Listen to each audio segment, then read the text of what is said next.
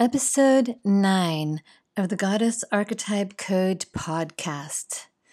Inanna demands the throne. Really? And what happens next? In the last episode, I left you with Inanna descending through the 7 gates.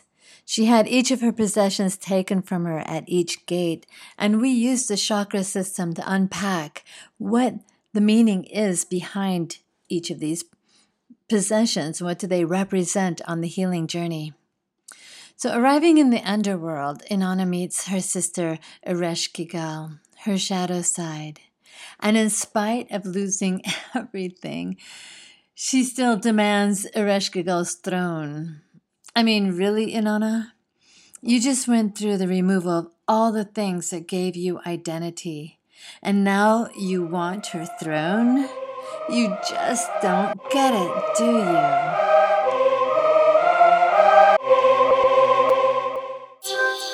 You are listening to the Goddess Archetype Code with your host, Erica Randolph, an intuitive counselor and licensed trauma therapist.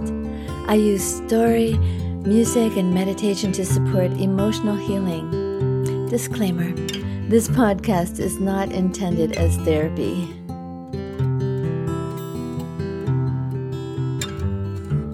Looking for the light, it's a daily fight and things go bump in the night. The news of the day is outrageous, that's what the mad folks say.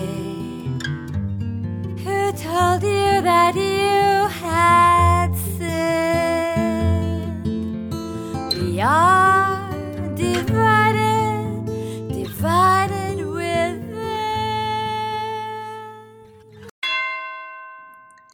So welcome to episode 9 of the Goddess Archetype Code. So we left Inanna last week as she arrives to the underworld. She is stripped bare of everything that gave her outward identity, and yet she still demands the throne. When we go down into the dark night of the soul, or the underworld, to meet our shadow, we've lost all our defenses going through the gates and having our sovereignty or sense of control squashed, our self-deceptions and vulnerabilities exposed, our egos crushed, our mother wound unmasked, and our primal instincts laid bare. And yet we still try to control the shadow. We still think we have the right to take her throne. It isn't until the shadow destroys us and we incubate like a chrysalis, metamorphosing in total release, in total surrender, that we can finally erupt into the butterfly and we can manifest radical self-love. So what does it take to connect with our shadow? Inanna went through the gates, losing all the parts of her identity, and then still had the temerity to demand Ereshkigal's throne. Well, this is the final surrender, the final inner knowing that we do not control the shadow, or another way we can say that is we do not control our emotions. I know you've heard that we're supposed to work through our emotions. Well, what does that even mean, right?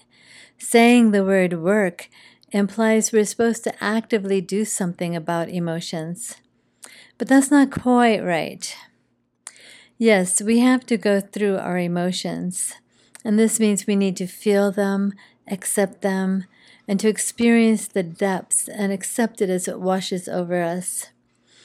I like to compare an emotional experience with going through a wave on the beach. Imagine being on a beach at the ocean, or maybe on the shores of the Mediterranean. It's a beautiful sunny day. The breeze is just right. There are puffy white clouds in the sky. And you decide to walk out into the water. In the first few steps, the water is shallow. The sand feels nice under your toes, and so you venture out a little deeper. The waves gently wash up against you and pull back out. It's a rocking motion, and you begin to get your sea legs under you. So you dare to venture out a little deeper. And then a boat goes by and creates a wake. It kicks up some bigger waves. You may be deeper in than you realized, and suddenly a wave crashes over your head. You are blindsided by the wave. You can't see. People were all around you on the beach and in the shallows, but now it feels like you're all alone. The wave has blinded you and filled your ears with water. You can't see or hear, and you feel the sand slipping under your feet. And the salty water is surprisingly stronger than you imagined. You splutter and wonder if you'll be able to keep your footing. You wonder, will your head ever come back up again? Will you ever breathe again? Blinded, you can't hear, you can't breathe, and your feet are slipping in the sand beneath you. All you taste is the salty seawater. Maybe you even fall down because the wave is so strong, and you wonder, am I drowning? I can't breathe, I can't see. The water is heavy, it's suffocating, and it feels like the wave will never end. But the wave retreats.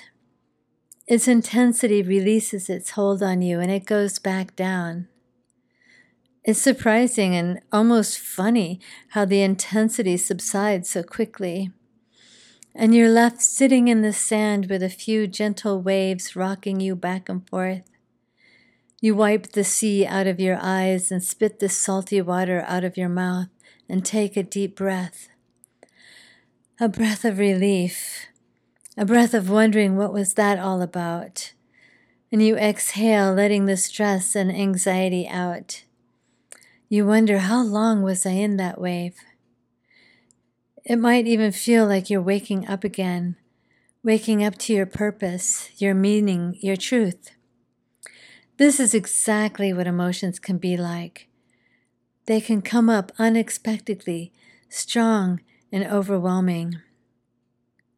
Emotions can feel suffocating and like we'll never not feel this way, like we'll always be angry or depressed or hurt, and there is no end in sight. And because we're suffocating and blinded and we can't hear, and our foundations of what we've always believed in, what we thought was true, and what we was taught is being shaken, and we're stuck. We're blinded by the wave of emotion and feel alone. It seems like no one else can truly understand what these overwhelming emotions can feel like. The sand slipping under our feet, our very foundations of who we think we are. What we've always believed about ourselves and others seems to be slipping away. The question can come up, who am I really? We might ask, what is our purpose? What meaning does our life have? Well, just like the waves on the ocean, we have no control over our emotions. Every time we have an emotional experience, we have the opportunity to feel deeply, to hear the messages and teachings these emotions have for us.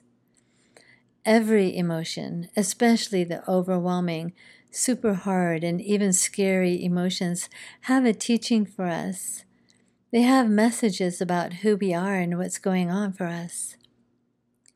But also, like the waves on the beach, emotions always flow back out. They release their hold on you. They change. They ebb and flow. This is why they say don't make important decisions when you're in the midst of a strong emotion. You may regret it later. But the huge takeaway is that emotions always ebb and flow. They come up and take over, and then they wash back out to sea. They return to our unconscious, and we go back to regular life. So back to the question, how do you work through emotions? The work is to surrender to the wave of emotion as it crashes over you with its own intensity. Your job is to learn to breathe through it, to allow yourself to lose your footing and sit in the sand, to trust that you will make it through because the waves always go back to the sea. So how do we surrender in real life to an emotion? How do we release the dark side of the chakras like we talked about in the last episode and truly experience on the deepest level each emotion? This is when we choose to cultivate awareness and attention to listen to the message it wants us to know. And here's where we leave the wave analogy, because our emotions always have a message for us. Within your emotions is the voice of your shadow. We can say that emotions are your shadow parts. When emotions take control of you, especially the overwhelmingly difficult ones, the embarrassing ones, like your anger, your fear, your depression, your sadness, the ones for which all your defenses come out, these are shadow parts coming out, letting themselves be known, letting you know that they're still there. And all your attempts to explain them away, shut them down, and make excuses or ignore them just didn't work. So these emotions, or our shadow parts, have messages. They want to tell you about the unfairness of life. They want you to know how bad it is. They also want to help you and to warn you and to keep you from doing things that might harm you.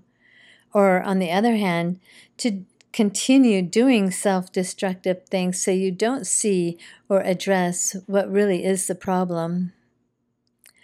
Listening to our shadow parts is the work of working through our emotions. What happens when we begin to listen to our shadow parts? Well, one thing we begin to understand is that our shadow parts are not the same as who we essentially are. When we listen to what they say, we realize these are internal messages that we play over and over again. The messages, often from our childhood, tell us if we're good enough, if we're valuable, or if our lives make any sort of difference in the world. So when we truly let our defenses down and allow curiosity in our hearts about the shadow parts, when we wonder what they have to say and wonder what is their message and listen to their pain, this is when we can begin to heal from our own legacy of trauma, our own legacy of internalized messages about our worth. So Inanna dies and Ereshkigal hangs her body on a hook. It hangs there for 3 days. This is Inanna's incubation period. It's a total surrender, a death to who we thought we were, our identity, what we thought we knew, what we held on to, our justifications, our denials, everything we grasped onto. It's an understanding that our defenses will not let us meet the shadow. By the way, here's a little tip for you. Whenever you feel yourself becoming defensive in an argument or conversation, it usually means your shadow is being triggered. And this is an opportunity to take note of what's happening to you. Stop and analyze what might be getting triggered for you. So what is happening as Inanna transforms within the chrysalis? Inside the chrysalis, there's no beginning, no end, no ambition, no past, no future, just the nowness. Nothing from her past is with her, not even her name. But know this, so she dies a death of who she must be and will become and how she will be reborn. Because no one is the same after confronting their shadow self. No one returns from the underworld the same. When you look into the eyes of a mirror, you are looking into Ereshkigal's eyes. And you can never go back to the innocence, to the self, to the small self-absorbed person you were. You can never go back. But you see, while Inanna is on the hook, some amazing things are happening within the chrysalis. Her hollowness is filled with divine ecstasy. Inside that chrysalis, she is spinning and laughing and dancing her way into a new her. But you can't see that from the outside. But Inanna is doing what she needs to do.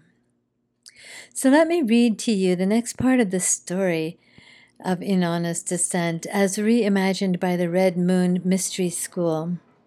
And I'll put the link to their website in the podcast notes. So here we go. Meantime, Ninshubur is up there on the surface. Remember, Ninshubur was her best friend that she made an agreement with. So she's been watching the clock, and she knows 3 days and 3 nights have gone by. So she gets her sackcloth of grief and starts wailing. She starts to lament and beats her drum, because beating a drum entrains the culture. Do you know that when people beat a drum, it entrains us? Because the sound of a drum is like a heartbeat. And there's a certain rhythm that gets everyone to think and feel the same. We don't drum so much anymore, but until recent times, people drummed to entrain each other. That's what Ninshubur is doing. She's entraining the culture to notice that something has happened. And people notice, they wonder what's up. These, by the way, on the side note, this is all the parts inside of us. So Ninshubur tells them, oh, our great queen has gone to the underworld and hasn't returned. And so really the whole culture is beginning to be motivated around this crisis. Ninshubur goes to the first father and says, Father Nana, Inanna has gone to the underworld and she hasn't returned. What shall we do? It's a terrible thing. And he says, Inanna? Well, she wants to be queen of heaven and earth, and she takes everything of value from heaven and earth. And now she wants the underworld too? Well, that's like the girl who eats her tofu and does yoga and wants a deep experience too. It's not my problem this happened to her. So Ninshubur thinks, well, you're not going to be much help. I'm going to get a second opinion. I'm not buying that. So she picks up her drum, straightens her sackcloth, and proceeds to beat that drum and carry on. She wails and she demands attention. She's going to keep her agreement. And she goes to the next father, Anru, and says, Anru, Inanna has gone to the underworld and she hasn't come back. Can you help me? And he says, what do you want me to do? Inanna has a degree. She's read many books. She chose poorly. It's not my problem. Let her have what's been dealt to her. I'm busy. Off with you. Ninshubur straightens her sackcloth and beats her drum and says, I'm getting a third opinion. And she beats that drum, wailing and carrying on until she meets Father Enki. She goes to Enki and says, Father Enki, Inanna has gone to the underworld. And Enki says, oh, dear, that daughter of mine. And he sits down and says, tell me what happened. And he sits and he listens. And while he listens, he's cleaning his nails. And as he does, she tells him the whole story. He listens very carefully, with his belly ear probably. Ninshubur says, how can you have been cleaning your nails at a time like this? Have you no compassion or concern for my friend, your daughter, Inanna? Oh, indeed, he says, but things are not what they seem. And he took the dirt from his right hand and the dirt from his left hand, and he made 2 little creatures named Galatur and Kubara. They were flightless, sexless, little unseen creatures and allies to the warrior. Every warrior has an ally. No other archetype gets one, just the warrior. And so the birth warrior always has allies. Enki said to them, You need to go to the underworld and do this. You need to go to the 7 gates. It will be dark down there. You will find a woman there, in labor, writhing on the floor. You must not be afraid of her. You must give her compassion. When she cries out that her back is hurting, rub her back. If she cries out she needs something, give her whatever she needs. Be empathic. She is very powerful. She will offer you the fields of grain, do not take them. She will offer you the water from the Tigris, do not take it. Only take the corpse of Inanna. Go now. And they flew off to do exactly what they were told. A very important thing. A side note here I want to bring in. Ninshabar consulted with the father figures and was advised what to do. I suggest that the father gods are our inner animus. It's an archetypal part that brings a quote-unquote masculine perspective. In Jungian psychology, the animus represents the inner masculine. And often it is a challenge for women to get in touch with their inner animus, just as it is for men to get in touch with their inner feminine or their anima. In Jungian analysis, these terms, masculine and feminine, do not represent gender or sex, but rather a set of characteristics. Both men and women have degrees of these characteristics. And we'll go more deeply into the topic of the anima and animus when we discuss archetypes in future episodes. Okay, back. So they went through so very quietly, and they were so very small. They went past Neti, right past the 7 gates, until they soon arrived at their destination, deep, deep, deep in the heart of the underworld. There they found Ereshkigal in labor, on the floor doing just what they had been told she would. Soon she said, "Oh, my back." And they said, "Oh, your back, your aching back." And she said, "Oh, my liver, my ruptured liver." And they said, "Oh, your poor liver, your poor aching liver." "Oh, my heart is breaking, for no one has seen me." "Oh," they said, "your breaking heart, your poor heart." And Ereshkigal was so amazed that someone had finally seen her and not judged her and given her what she needed, that she said, "Who are you? Where did you come from?" And they could not explain this to her. So she said, "What do you want? I must reward you. Take from my rivers of gold." They said, "We do not wish to." "Would you like the water from the Tigris?" she then offers. "No, no, we do not wish to." In surprise, Ereshkigal asks, "What do you wish then?" "We wish to take Inanna." At this, Ereshkigal almost laughs. "That? You want that? Have you gone mad?" "No, we want the corpse of Inanna." And she says, "Fine, take it if you wish." So they took down the corpse of Inanna, and they restored her with the water and the breath of life.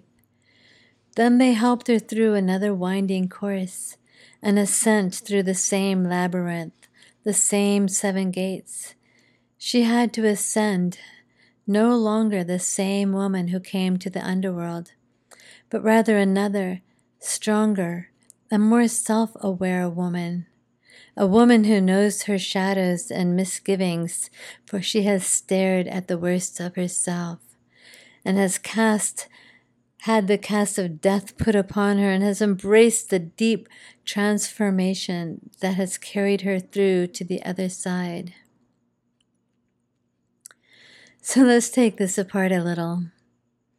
Inanna descends through the gates, losing everything that gave her identity, and yet still believes she has the right to take Ereshkigal's throne. But none of her defenses work. Her powers of persuasion, her anger, her justifications, and her alibis. She is powerless rather. She is powerless before her shadow. Ereshkigal is strong and gives her the eye of destruction. So Inanna used methods that do not work with the shadow. She demands the throne, but her persuasion, anger, justifications, and alibis do not work with the shadow. Well, what does work?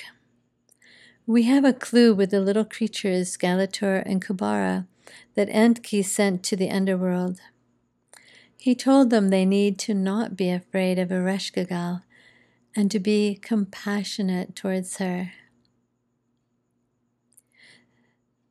That's a clue, a big clue, being compassionate. So with compassion, Inanna, after she's hung out to dry, she begins to transform. She's learning to live in the now, learning to release expectations, learning to embrace compassion for her shadow.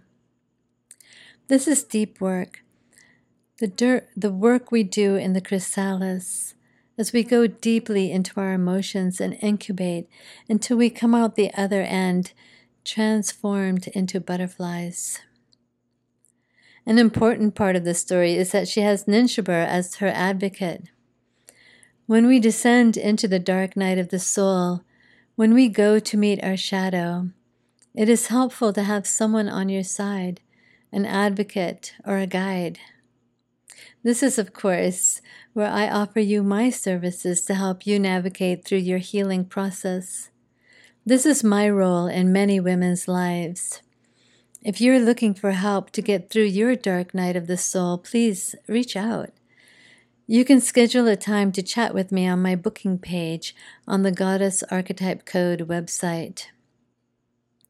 In this next episode, we will dive deeply into the little creatures, these warrior allies.